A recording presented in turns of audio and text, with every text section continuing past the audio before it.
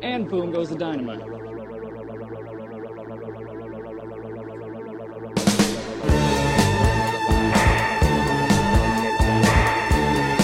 boom goes the dynamite.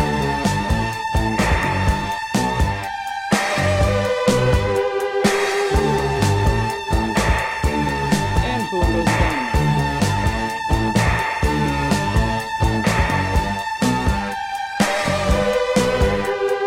Here in my car, I feel safest of all. I can lock all my doors. It's the only way to live in cars. Here in my car, I can only receive. I can listen to you.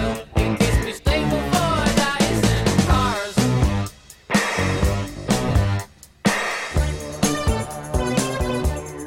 Good evening, and welcome to episode 81 of Boom Goes the Dynamite, the AEW Dynamite review show here on the PWOM Podcast Network.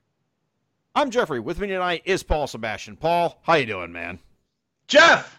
So great. How are you? Not enough about me. Let's talk about you. You always start, you ask me how I'm doing. Let's bring that back. How are you, Jeff? Well, I just had to replace a doorknob on my closet, and because it was just hanging there, and this is how it came when we went into. Actually, I said closet. I meant my laundry room, and the doorknob was just hanging there, and it's been like that since we moved in.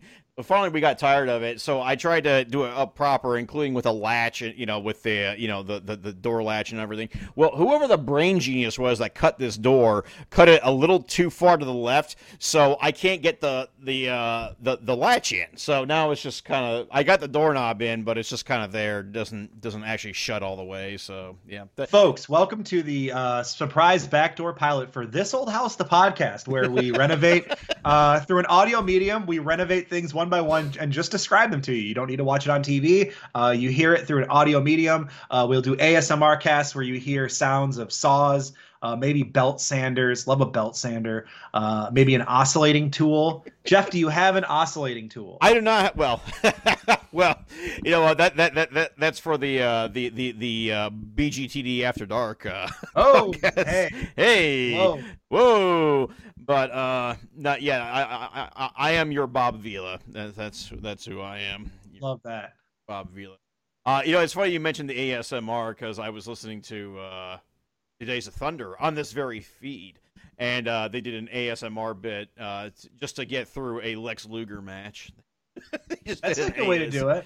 That's a good way. The soothing sounds of Lex Luger. Shout out Days of Thunder. Yeah. They're doing all kinds of fun stuff over there, folks. Make sure you're checking them out. If you're listening to us, you probably already listened to Days of Thunder. And if you don't, do it. Yeah, they are a great show. And, I, of course, collaborated with them recently on the Collision in Korea episode. And we're going to Which we know you all already listened to. And we're going to be discussing more collaborations that the Days of Thunder guys are doing. It's going to become relevant to a topic that I'm going to discuss later on. Speaking of topics that we have discussed earlier, so I apparently am a massive hypocrite because here I am discussing my concerns about GCW and Black Label and Freelance and AEW all coming to Hoffman Estates, Illinois, Labor Day weekend to Just run lovely this time of year. to run shows. And then here I go, not a week after that, and I buy myself a ticket to go see Gary Newman on October the 10th. Oh, here in how Chicago. dare you? How dare you? Everyone's going to be so mad at you, specifically. Yeah. Just you. Everyone in the whole crowd is going to be mad at you. You are now responsible for all. If anyone has anything bad happen to them at Gary Newman, it's for you. Actually, well, here's the thing, Jeff. You kind of buried the lead there, and a lot of people need to understand this. At a Gary Newman concert, you actually can feel safest of all. So, you have to get your ticket, and you have to go to the Gary Newman show. It's the only way to live, because it is an outdoor venue, and you get to watch it. No, it's not No, it's not an outdoor. Yeah, venue. it's in cars, right? No, it's in Park West, which is not a outdoor venue. Wow, you're just gonna no sell my in car. I am because that is the I'll tell you what. I could have made a joke about Me. The also on that same album. If you met Gary Newman, there is only me. Yeah. If you met Gary Newman in real life, would you hit him with a Newman? Would you treat him like Newman from Seinfeld? No, I probably wouldn't. Okay. I think that'd be a fun way to just glare I actually hated that show. Newman. I actually hated Seinfeld. Well, the thing about Seinfeld is once you watch Curb Your Enthusiasm, you realize how unnecessary Jerry Seinfeld himself is and was. That actually is the entire reason why I did not watch Seinfeld, is because I fucking hated his stand-up. Like, always He's did. not a very good stand-up and never has been. And, you know, the reason Seinfeld was so good was Larry David and the cast around him. Like, Yeah, it was not Jerry. Seinfeld was always the least interesting part of Seinfeld. Yeah, it was not him. And I tell you what, when I'd rather listen to the imitation of Jerry Seinfeld's stand-up by Gilbert Gottfried than any of Jerry Seinfeld's actual stand-up. You know? Yeah, I've been well, you know, not to bring up a podcast we brought up before too much, but yeah, there's a podcast I've been listening to that does have a very famous Seinfeld bit as well. Oh, yeah. Okay. Yeah, it's Nick Mullins Seinfeld. It's very funny. Okay. Anyway, We'll repeat any of that here. so no, we will not. But all this being said, yes, I am considering going to these Labor Day shows. That is, if there is a GCW still in existence, because you know, if they get, you know, if they get they'll be sued, fine. Yeah. I think, you know, this is probably a lot of posturing. You know, we get into, you know, wrestling news from outside of AEW sometimes at the top of these podcasts, and it's pretty relevant. You know, if you're a fan of independent wrestling or you've been following any of this, you probably have seen some of the very public spat between Independent Wrestling TV and Game Changer Wrestling. They had a little falling out. GCW wanted to be released from their contract with IWTV. They haven't necessarily worked it out yet. GCW does make their stuff available on Fight. According to Brett Lauderdale, he's been trying to work it out. According to IWTV, that's not necessarily true. They're now pursuing legal action against GCW, and it seems like they're both willing to play it out in public, at least to a point. So I'm sure we'll get more updates on that as it goes. Yeah, usually these sort of things aren't great, and I've been thinking about this since I left work yesterday, which is when I was made aware of about this this legal battle now, this apparent legal battle, and I'm still trying to figure out what the hell Drew Cordero's food truck has to do with a breach of contract suit. Yeah, I think what he this is the tweet that's kind of going around about it. Brett claiming that IWTV doesn't want to work with him right now because they're still mad at Drew Cordero over having a food truck at a Beyond show. And you know, Drew and Brett do work pretty closely together. They're obviously the two biggest promoters in East Coast wrestling right now. Beyond and GCW definitely very intertwined as far as talent sharing.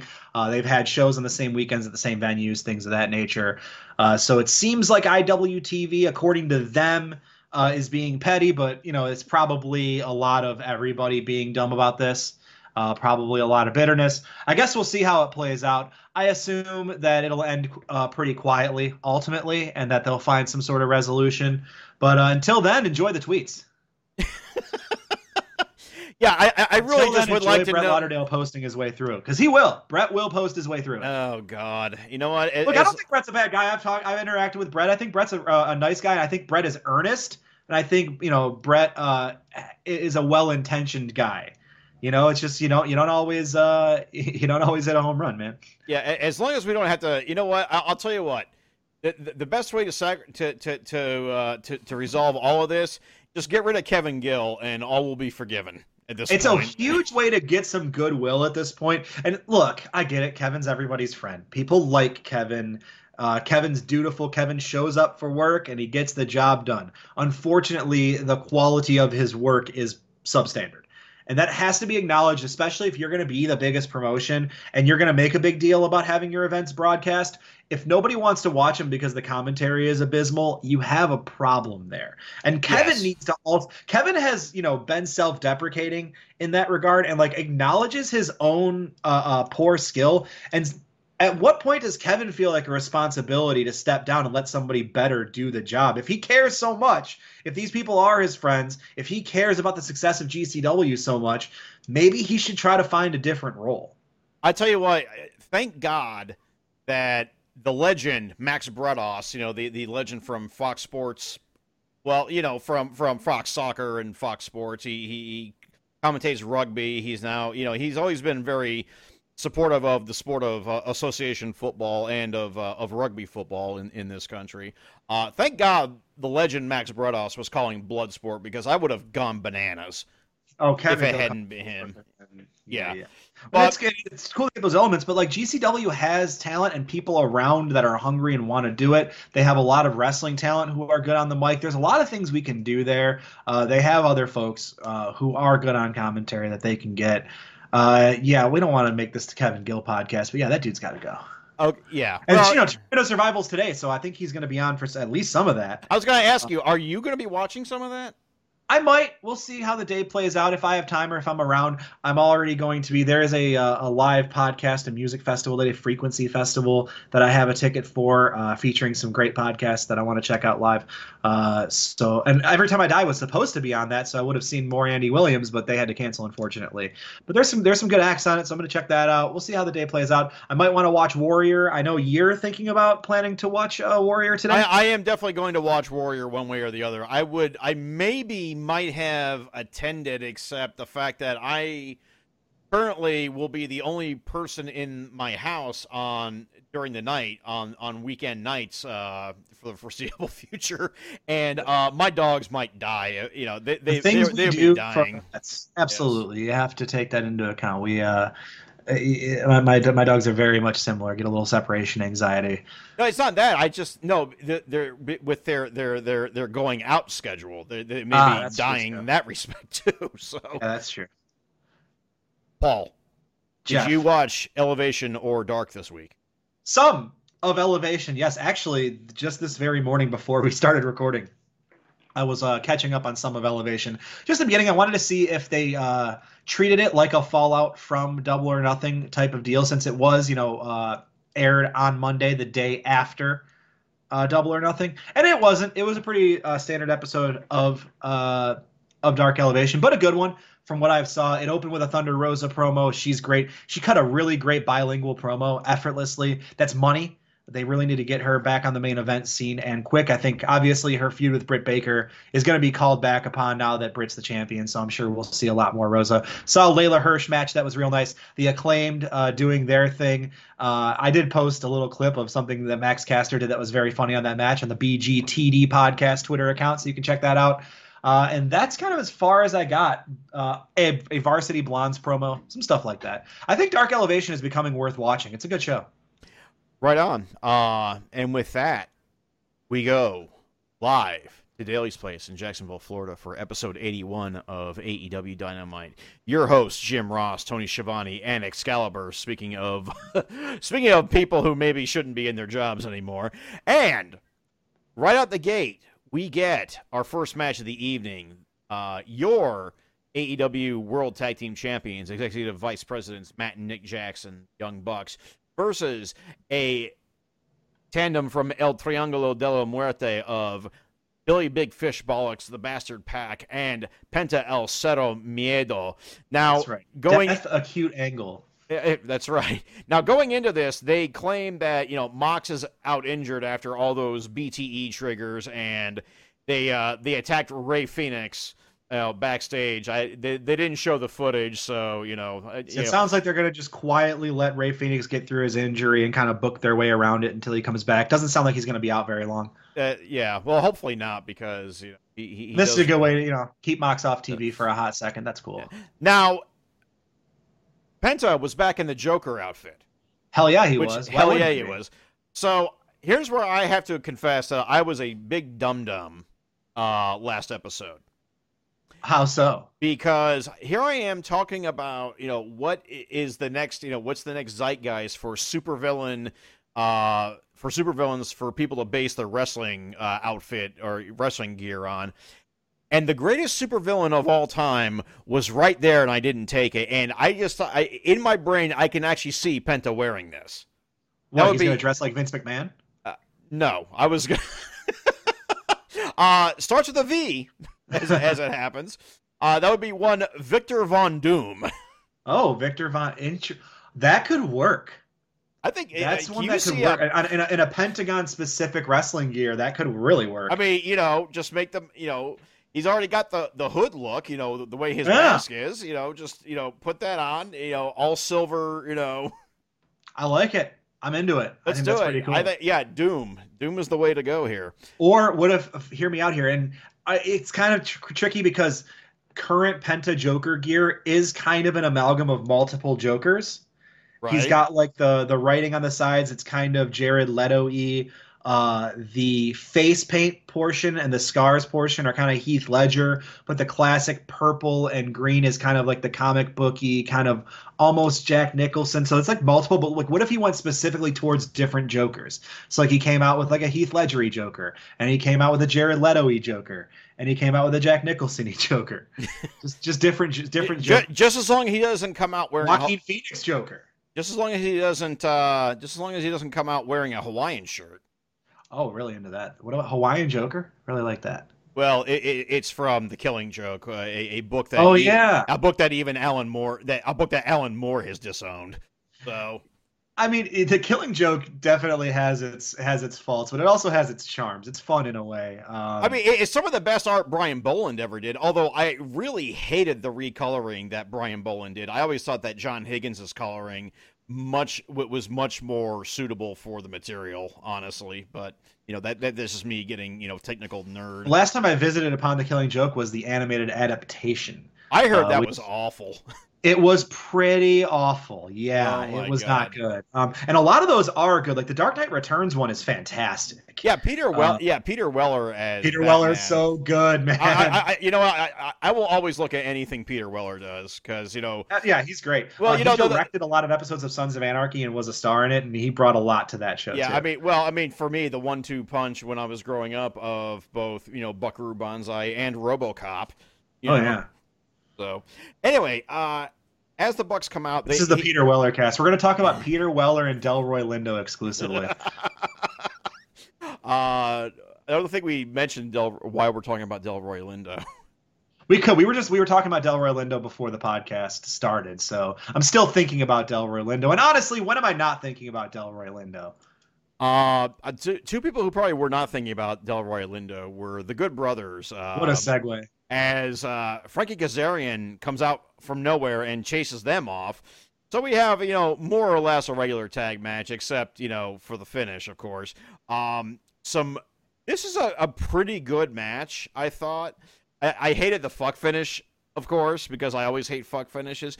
I will say, though... I thought the finish on this was genuinely bad and annoying. But that's the point of these finishes. I think the Young Bucks are booking this way on purpose. This appears to be meta heel heat to me. I think these type of finishes are designed specifically to piss off internet wrestling fans.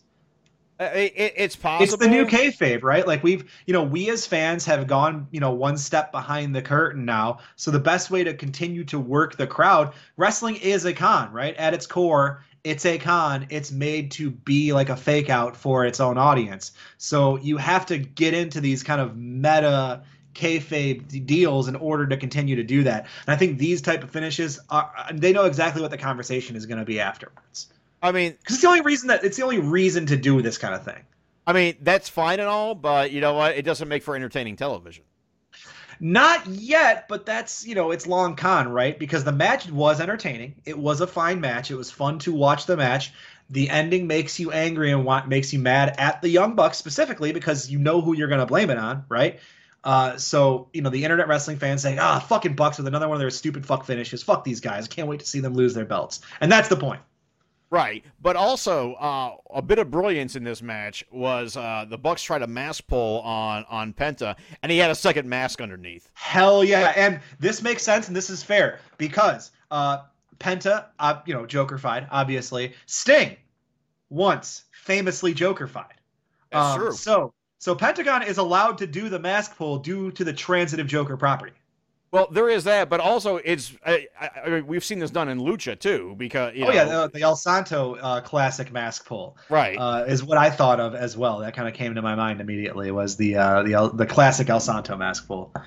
Anyway, the Bucks get the win after Brandon Cutler interferes with Pac, and Yeah, so Hits him with a camera in a shot that will definitely be on Being the Elite this week. yeah, most likely. Which I don't know. I don't watch Being the Elite, so I tried to. I think I brought this up on the podcast last week. I tried to last week and just came away from it baffled. It's a baffling show. I don't know who it's for. It's all in jokes and just like random shit. Like most of the episode was Brandon Cutler. well, so are most of the Elite's T-shirts. So they're all. But it's like Brandon Cutler and Ryan Nemeth were like playing one of those little like tabletop like plastic basketball games where you like flick the little catapult basketball into the hoop. Yeah, right. It's like the little one that goes on the desktop or whatever. It was weird. It wasn't content. It was strange.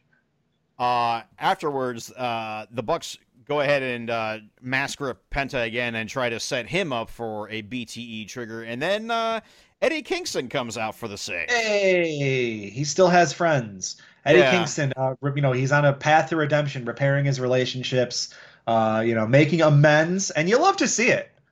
Yeah, this will come up again later, but also really respect that he was dressed like me, grilling some delicious Impossible burgers yesterday. Ooh. I think I was in about the same outfit. I made some. I actually grilled both beef and Beyond burgers this past Monday.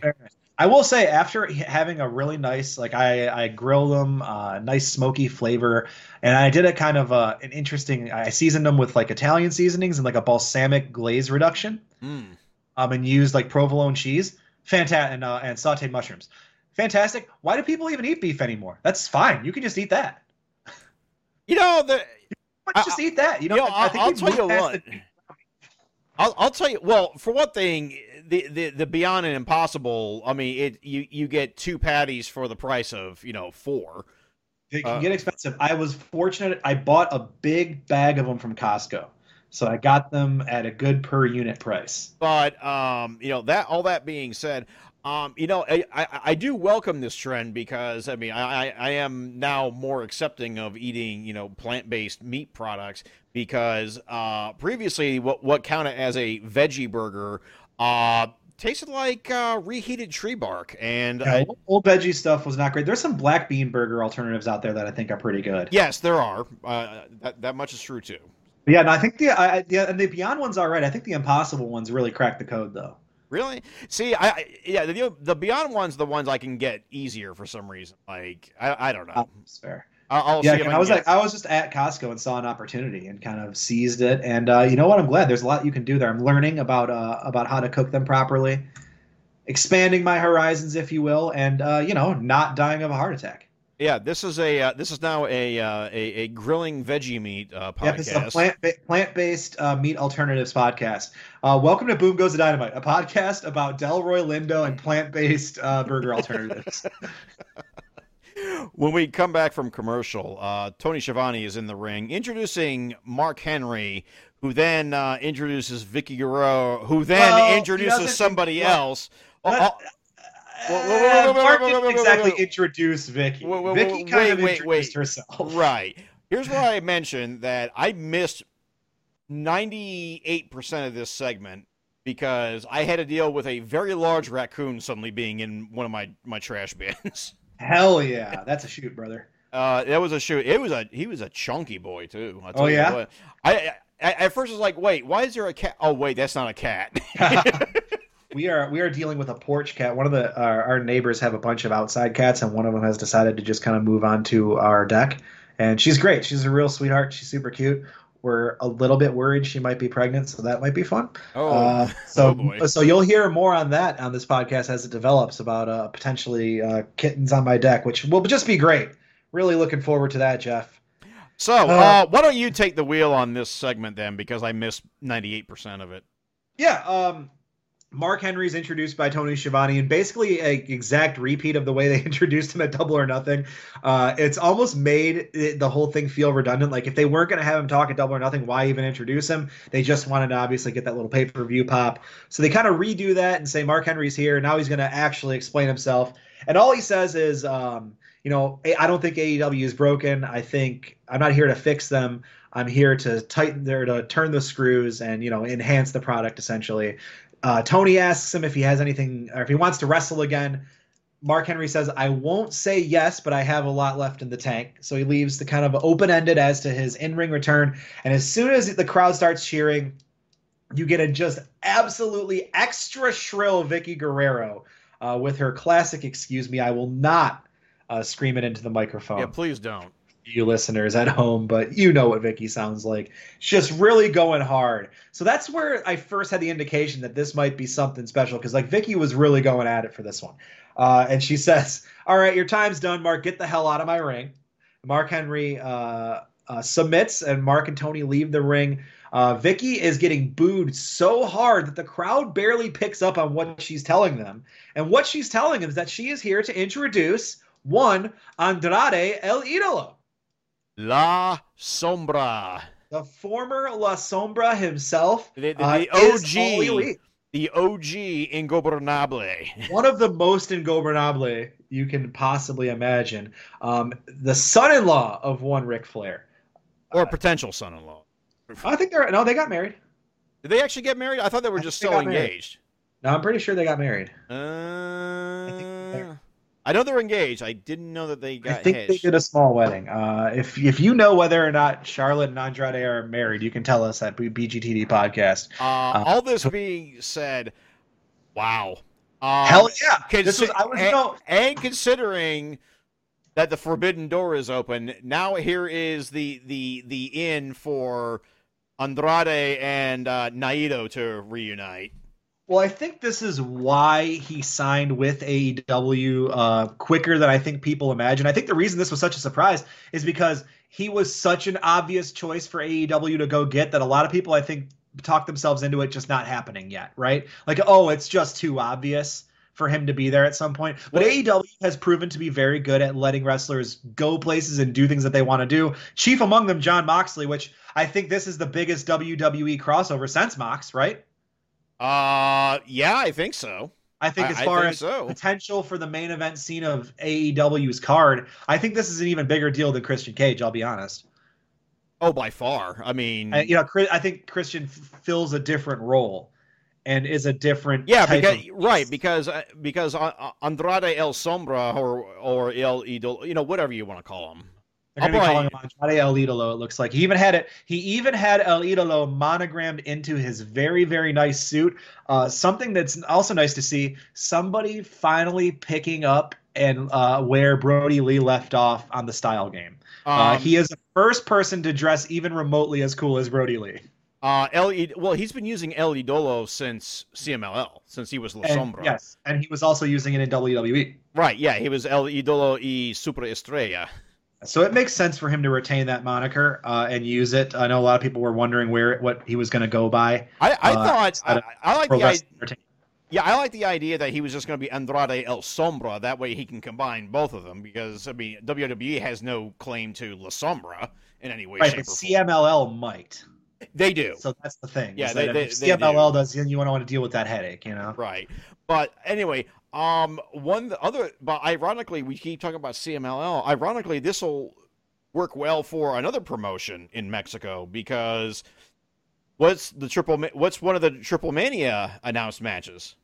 Yes, Andrade and Kenny Omega. For the triple Mega Campeonato. Yes, and I'm sure this was taken into consideration. They're going to be able to do a lot of great cross promotion for that, and I think it's going to get a lot of eyes on Triple Mania this year. Yeah, and there's even some there was some talk, some idle chatter that in case Triple Mania gets borked because depending on what the status is in Mexico City, they may push it out until they can get more fans in. True. So I guess we'll see as that develops. But in the meantime, you'll be able to kind of keep that as a hot potato and keep tossing that around on AEW television.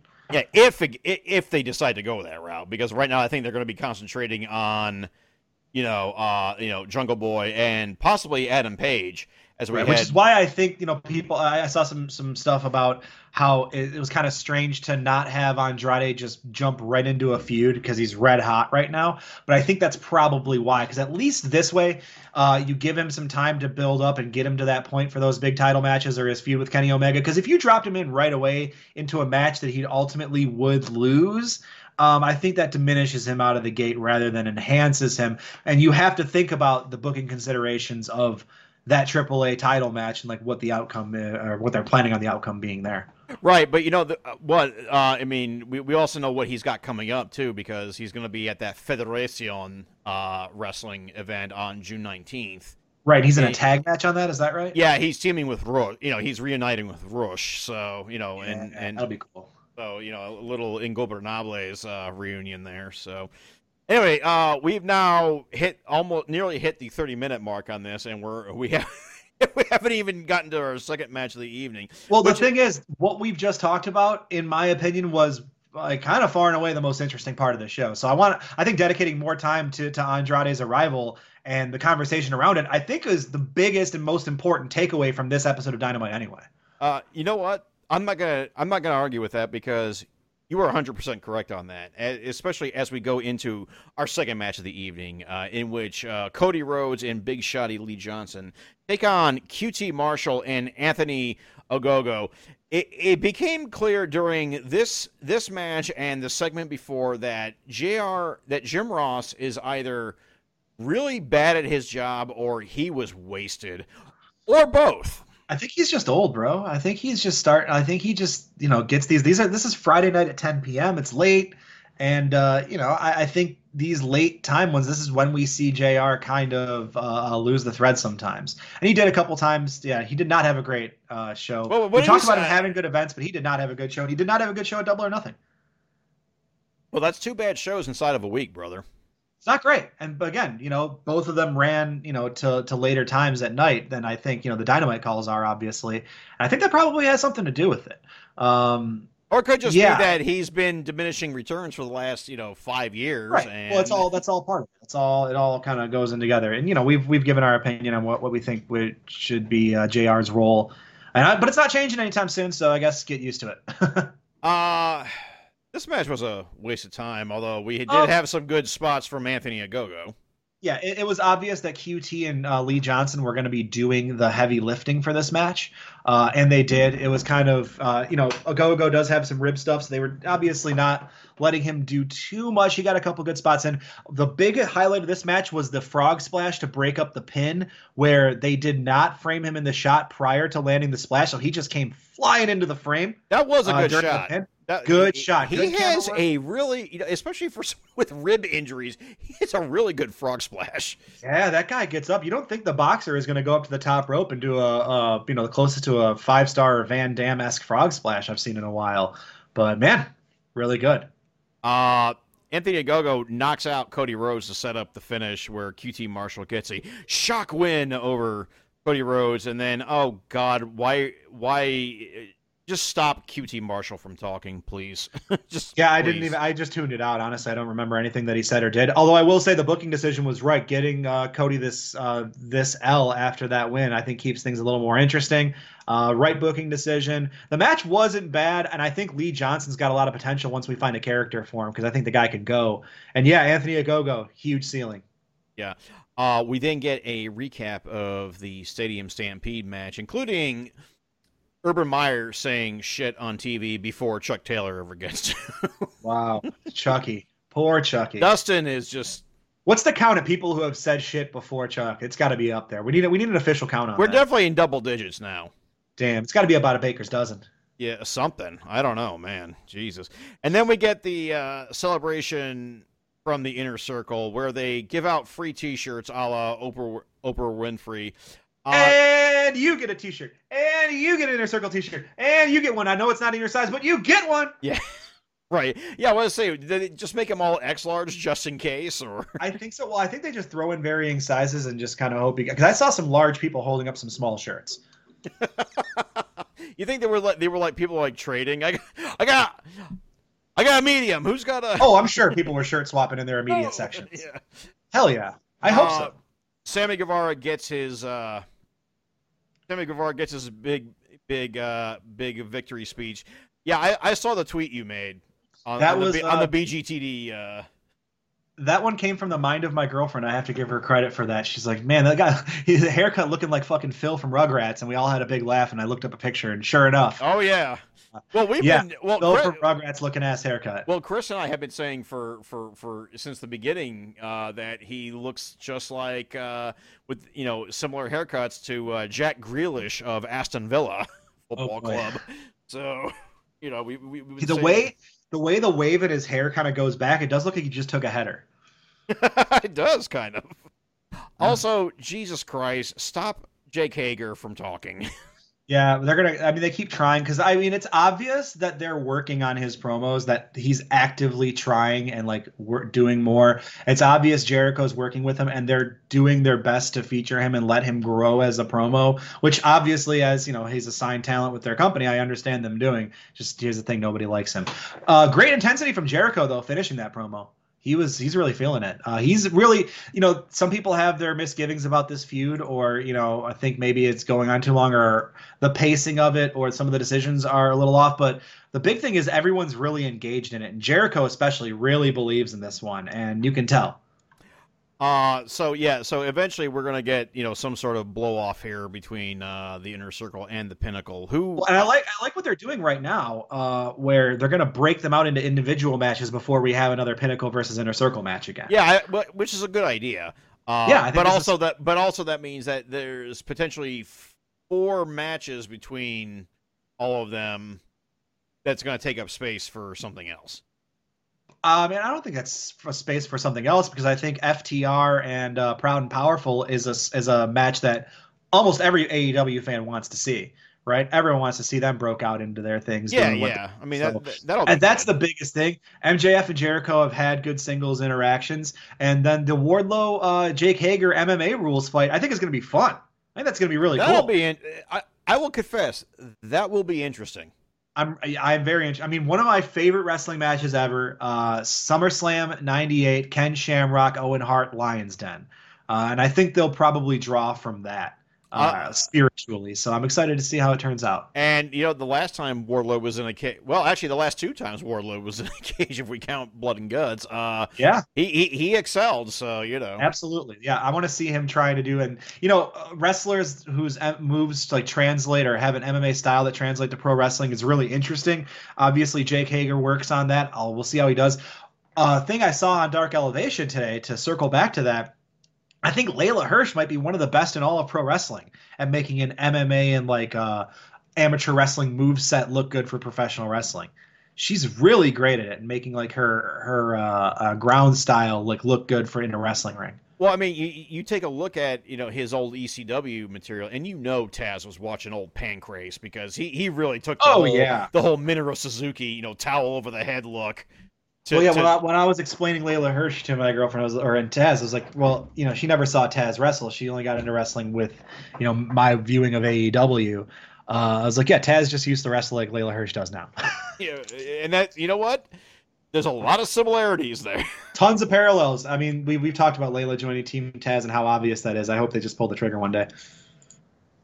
On that note, we go to the Best Friends and Orange Cassidy. Railing down Kenny Omega, and nice little promo. It was a nice little promo.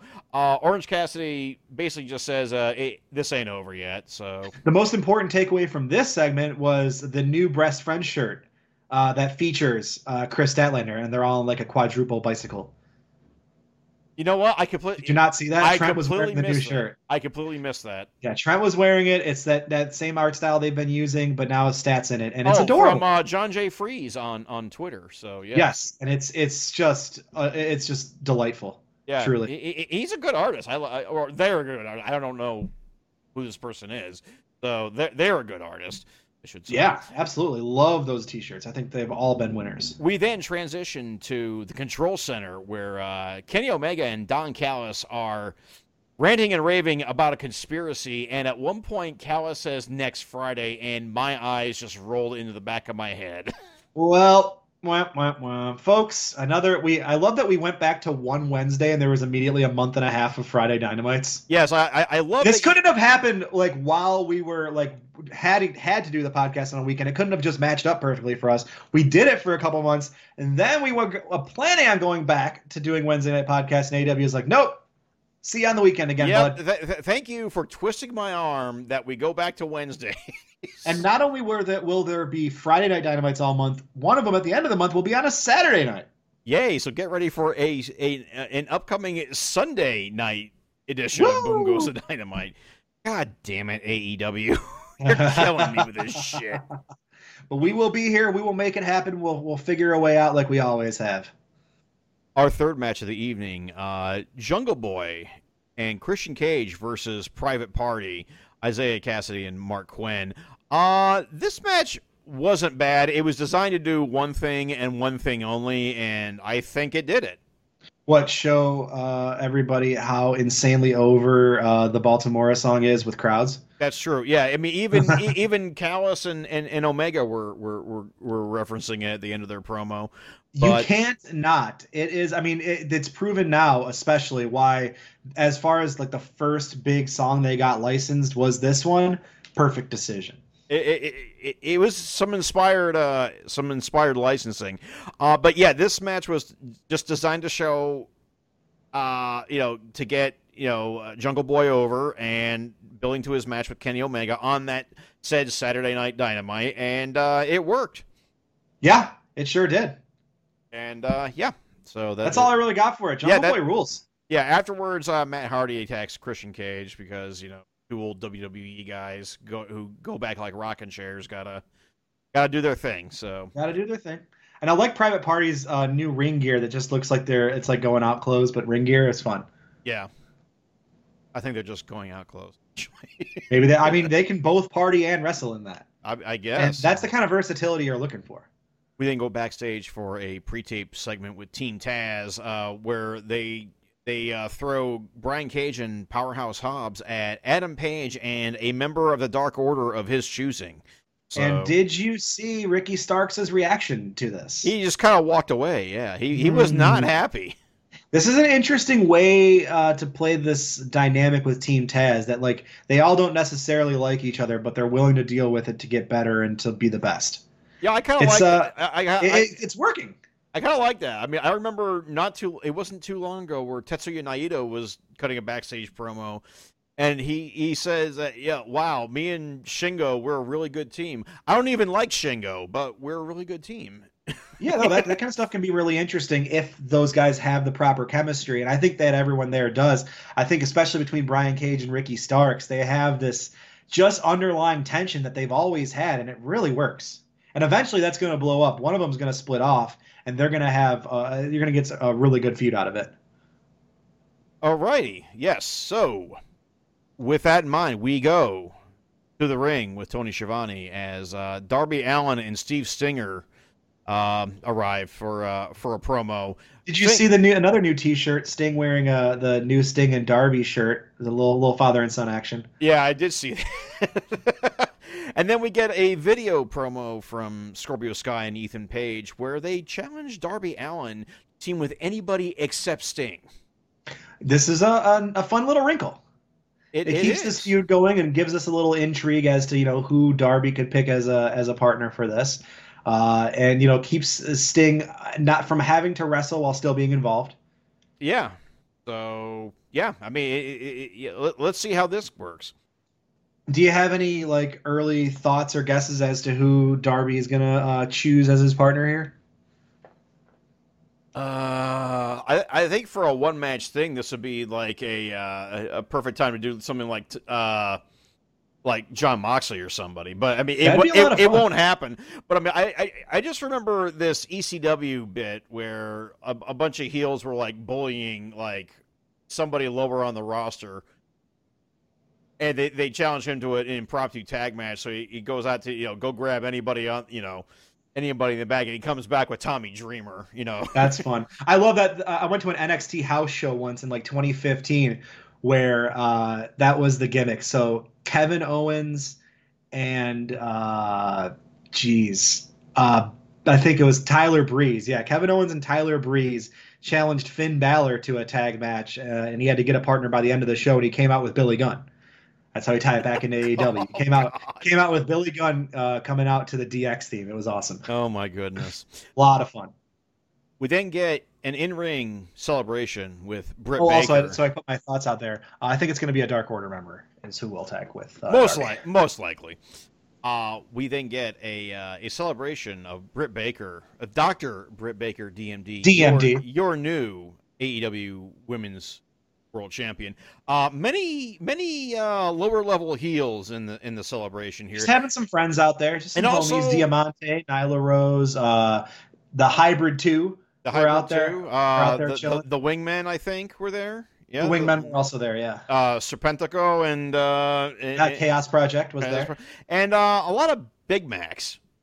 And a lot of burgers. There were some. There were It some kind of burgers. reminded me of the Trump White House picture. Yeah, I think that's what they were going for because And I you know couldn't. what? It's very funny. That was the only thing. I was like, why the fuck are there Big Macs there? Oh, that's why. Well, Britt mentioned that she has 1,500 burger coupons to hand out to the audience, and did the same look under your seat call that Jericho did. Mhm. Except the burger coupons weren't there; they were with her the whole time. Right. So no burgers for the crowd. And no burgers for anybody else because Nyla Rose just smacked him out of everybody's hands and I threw him fucking around. laughed so hard at this. That was Like, funny. That was funny. I was legitimately like hooting and hollering at my TV. Nyla Rose is fucking great. She just came up and smacked every burger. Like so Rebel and Britt and Tony all have a burger and they're putting them all together. Like they look like the Shield but with burgers. And Nyla just walks up and smacks them off from the bottom, and then just throws the burger trays everywhere. There's just no burgers for anyone, and then she just leaves. She's like, "Nah, fuck you guys. I'm out of here." I'm out It of was this. awesome. That was something else. I have to admit that was something else. It was so funny. I did Good for really. this. I'm really glad we're revisiting Britt and Nyla. They have really good chemistry. Should be a very fun little title feud. I expect Britt to keep this belt for a while, but it's time to start lining up opponents. At that point, we go backstage, and Eddie Kingston is trying to talk to Alex Marvez, whilst Billy Big Fish Bollocks and Penta El Cero Miedo basically tell Eddie to stay the fuck away. And Eddie says that, the enemy of my enemy is my friend. Let that marinate in your brains. Yay for continuity. Yes, so you have to acknowledge it. I mean, this was, something that was so tied into these storylines with these guys. When Pac was gone, you had to find a place to put the Lucha Bros in the meantime. And I thought they did a really good job, putting them in and out of that group and finding a way to, put a pin in all that while they, Death Triangle got back together. But now we kind of see the fallout from that. And it ties into Eddie Kingston's, larger redemption arc. As a character with all the Jon Moxley stuff. So this is cool. Yeah, so I mean, we're finally getting a little anti-elite unit happening here. Finally, Maybe. Well, If we didn't mention the other elite attack from earlier in the show. That elite hunter Frankie Kazarian. No, I struck. totally did mention that about the Good Brothers. So. Oh yeah, the Good Brothers, yeah. But then Kazarian, he beat up Nakazawa, right? And the Good Brother, and then he chased off, or Good Brothers chase him off, and all that. So yeah, I did mention. So Frankie Kazarian lurking there, so watch out for maybe him making a strategic alliance at some point. I could see Eddie Kingston, politicking his way to taking all the people that hate the elite and putting them together. I'm telling you.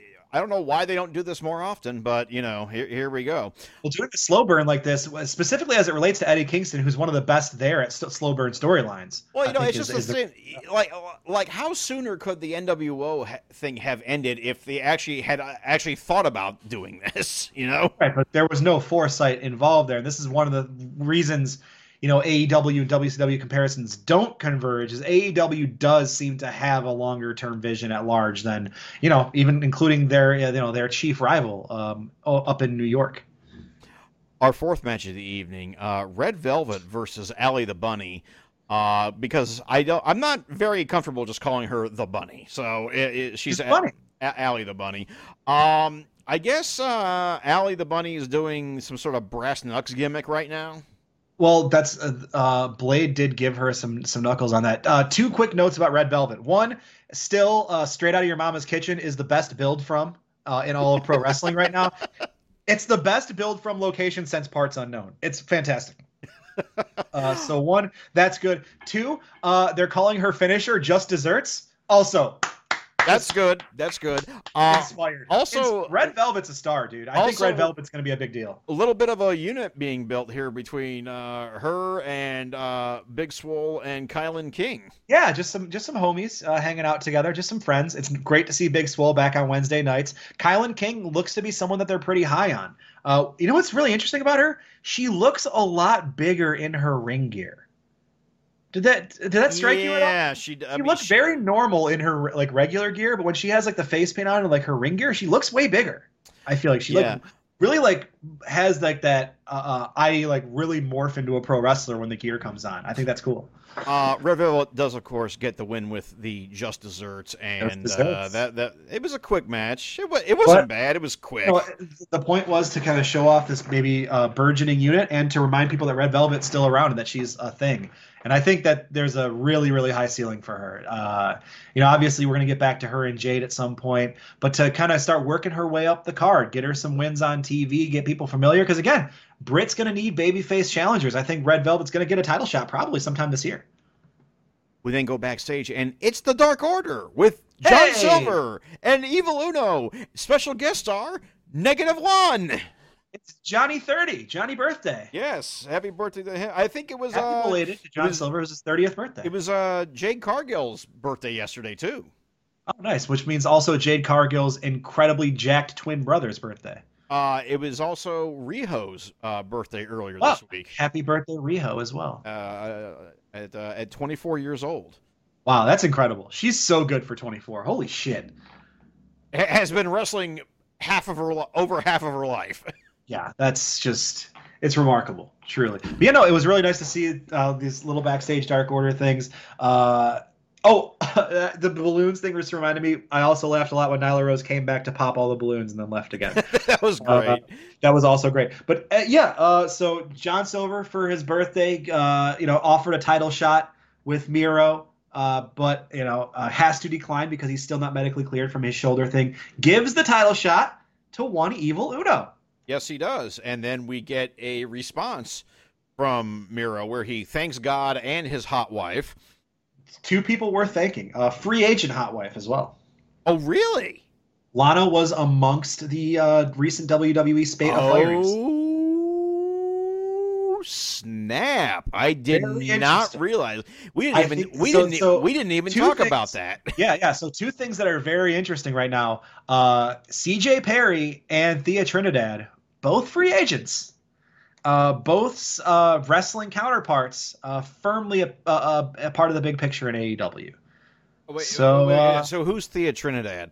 Thea Trinidad. You're not familiar with Thea Trinidad? She was she had a big run in Impact before her WWE thing. She was in WWE as Zelina Vega, and she was on Andrade's LA. Oh, right. Okay. I you know what? Currently married to another recent firing from WWE, Tommy End. Oh, wow. Yeah, Tommy End's out. Yeah, Braun Strowman's gone. Jesus Christ. Braun Strowman is one of the more interesting ones because I don't know who takes him. And which one? Who wants Braun? I don't think AEW particularly wants Braun Strowman. I don't think he's the right guy for that roster. He would automatically bring the size, no doubt. But other than that, I don't know. Well, they didn't immediately hire Eric Redbeard either, even in the midst of the grief of Brody Lee dying. I thought Eric Redbeard would have been a worthwhile signing. I thought him joining Dark Order would have made a lot of sense. It would have, actually. I hope they revisit that. I hope Eric Redbeard gets there because I think I don't think he's like an incredible light the world on fire wrestler. I think he's a good big man. But which one of Liv Morgan or I can never remember what her name is? Ruby Riott. Yeah, I was saying she's Heidi Lovelace. Heidi Lovelace is how I know her. Yeah. Yes. Like it's literally know her. So.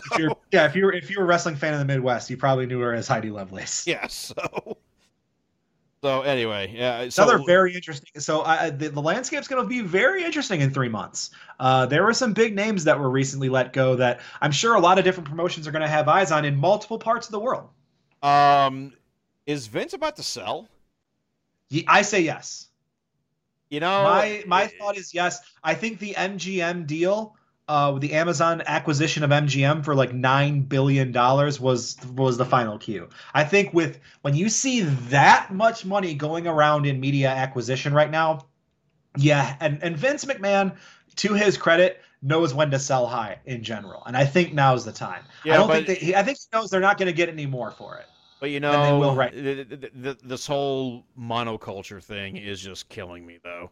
You know.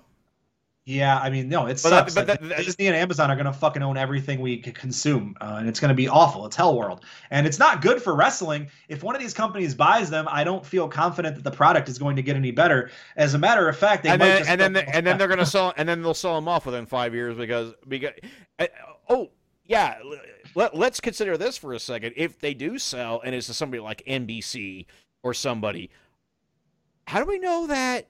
What happened with WCW isn't going to happen with them. They're going to look at it. It's like, yeah, the ratings on this stinks, and the audience is very small. Fuck this shit. You know, you're gone. Yeah, I mean, done. The biggest thing is like there's a lot of media assets there, right? Like you're not just buying a wrestling company if you're buying, WWE. You're buying like a giant media entity. So there's a lot more that goes into it. You're buying the film studio, you're buying the video library. You have a lot of talent that does cross over into, and I think that's their biggest thing is the intellectual property and crossing WWE over with all of their other existing IP. That's what seems to be what everybody wants to do right now. I mean, Amazon blatantly just said, like their executives straight up said that they bought MGM for the IP acquisition. Yeah, I mean, it's all naked. I mean, it's just naked, late stage capitalism at this point. Oh yeah, it sucks. It sucks. Fucking sucks. Anyway, it's not great, folks. It's not great. But anyway, Miro and Evil Uno coming up. Yeah, and good for Evil Uno, who looks like he lost some weight and he's getting in better shape, and he's been wrestling. We talked last week that I saw him on Dark Elevation, and he had that tag match in the main event of Dynamite, and he's looked really good lately. So I think this is a great time for him to get that shot. Our main event of the evening, Dustin Rhodes versus Nick Comoroto in a bull rope match. Hoss fight! Let's go! But yet, this was like one of the least Hoss fighty bull rope matches I've ever seen.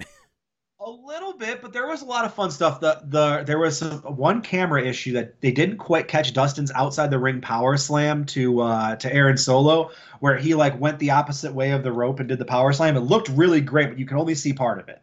Yeah. There was a couple of really good spots there. Dustin really good and adept at using the rope. Nick Comoroto is a fucking beast, like really a beast. Like, I mean, he does have that Bruiser Brody look to him. And he like picked Dustin, Dustin's a big fucking guy. He picked that man up and military pressed him right over his head. Yeah. That being said, this was kind of just a man match, honestly. I mean, it was fine. I like the gimmick a lot, And how do you have in a match like this? How do you have a Rhodes in it and he's not the one bleeding? That's the swerve right there. I thought that was kind of interesting. That like, oh, you're going to get blood. Everyone expects it to be Dustin. Nope, it's going to be Comoroto. This is your welcome to AEW. You got to bleed for Dustin. Dustin does get the win, of course, because who else would? But it would have been interesting to see Comoroto get a win. But I like when Dustin's winning matches and is relevant. I think he's done some incredible work over the last couple of years in AEW, and I like to see him on a run.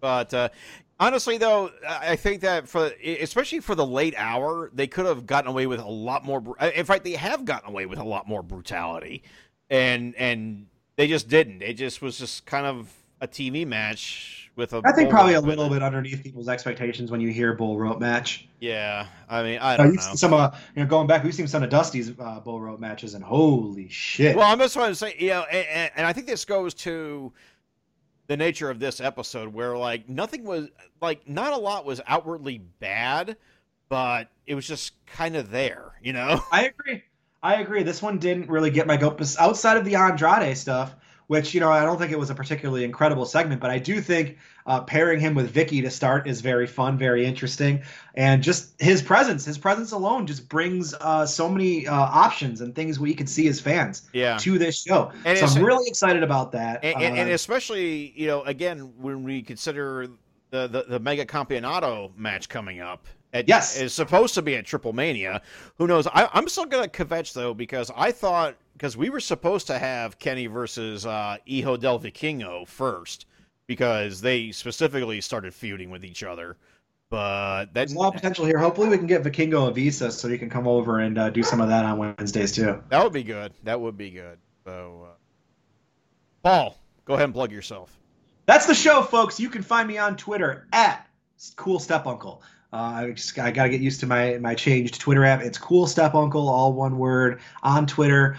Still got the Twitch open, twitch.tv/DickFlair, which keep your eye on that space because there's probably some stuff related to this very podcast and other PWOM stuff you might end up seeing there.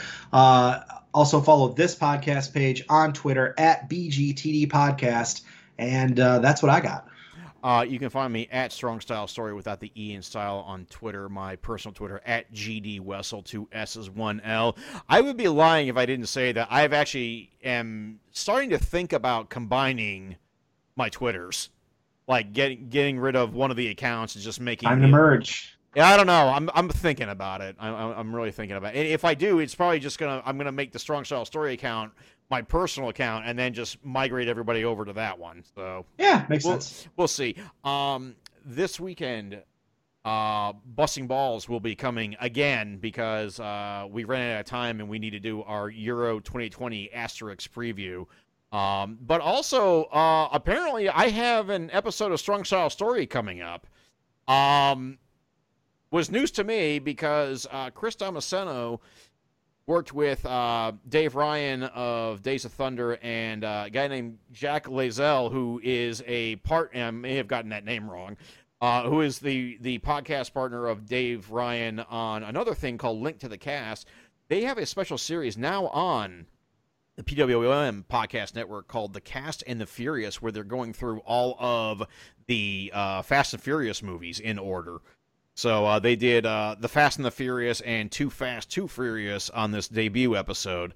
So Too Fast, maybe my favorite Fast and Furious movie. That's a great one. That one's underrated, I think. But at one point, Chris just casually mentioned that, yeah, we're going to have an episode soon. It was like, well, nobody told me this. So that's how you listen to the podcast and now you know. So I don't see what the problem is. It sounds like he did inform you. So anyway, yeah, actually that will be next week. So another weekend of podcasting coming up because of AEW's schedule. Because Jesus, these Friday night shows are starting to kill me. I may not. You know what? There's a distinct possibility I may just save next week's Dynamite for Saturday morning. Yeah, well, we're gonna figure something out with these recent Saturday ones. And hey, this is a preview for how we're gonna figure out Rampage eventually, because this is the time slot. And so my conspiracy theory to end the show, they're putting all these Friday ones on purpose to make us happier with the TBS move, so we know that this shit won't happen anymore. Now all the fans are like, oh well, fuck, TBS is gonna be great because we don't have to deal with this. You know what? You might be right on that. Paul, any last words? Yeah.